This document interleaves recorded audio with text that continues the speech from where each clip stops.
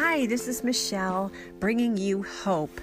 If you are a parent of an addicted loved one, you're not alone. And I'm here today on Mother's Day. Maybe you're listening to this and it's not Mother's Day. Either way, I just want to share a little prayer for all you moms out there who might be listening and kind of instill some hope in you. So today my prayer is this. I pray that parents of addicted loved ones will find the strength to let go without giving up. What does that mean? It means that we need to trust in God, doing nothing except believing in God, having faith in Him. When we do this, we tell our child, I love you enough to bear the toughest love of all. What do I mean? What is that? Well, sometimes practicing tough love, just 2 words, tough love, and it's so stinking hard to do, isn't it? Because we want to help our child, especially if they show up at the back door and they haven't had a shower and they're in active addiction and they want to have a meal or have a shower there. Oftentimes parents don't know what to do. Some call the police and others let their child in, give them a shower, feed them, and send them on their way. All of that is personal for you, the listener, as to what you are capable of doing for your child and what you feel is right.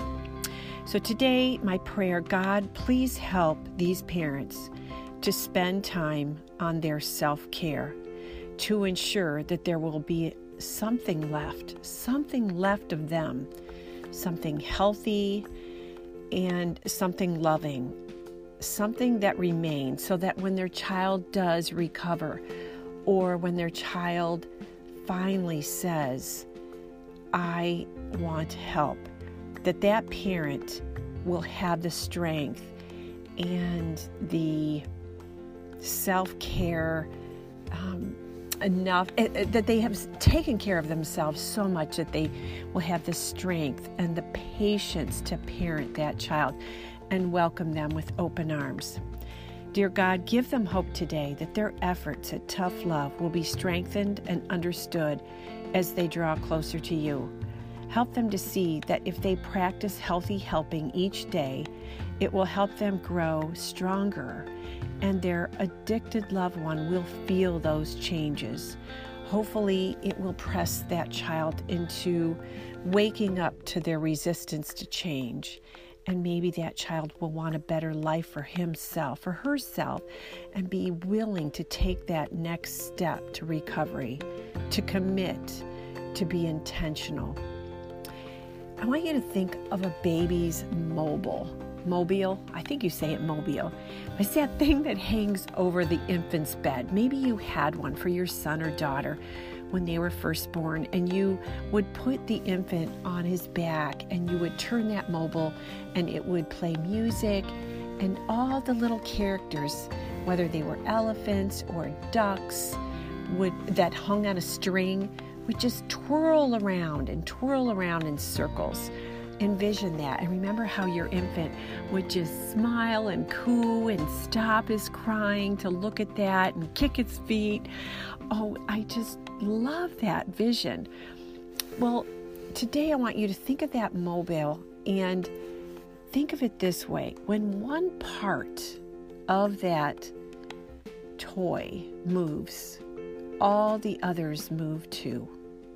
That string of elephants or string of ducks, when one moves, they all move. And if you think of the family as everybody being on that mobile and having a string dangling, and knowing that when your addicted loved one moves a certain way, what we do, how we move in conjunction with them, does matter. It can change the way the mobile moves. It can change the direction. It can stop. Think of how in that mobile, if your son or daughter-in-law or daughter is in active addiction and moving on that wheel and trying to pull you along with them round and round and round in circles, and you just keep going in circles and nothing changes, think of stopping.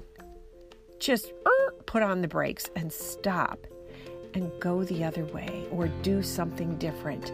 Doing something different is going to change the direction of that mobile. So today I pray for you to find hope and strength and know that doing nothing sometimes takes more courage than helping in the wrong way. Letting go does not mean we're giving up. Sandy Swenson wrote this, My love is tough.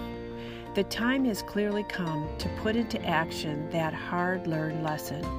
Sometimes love means doing nothing rather than doing something, and letting go is not the same thing as giving up.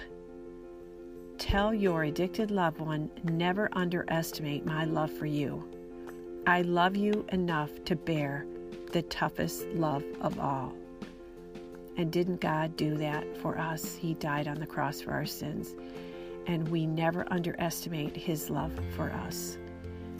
God bless. Take care of yourself. Self-care ensures that there will be something healthy of you remaining for your addicted loved one to return to. Today I pray for your strength. God bless.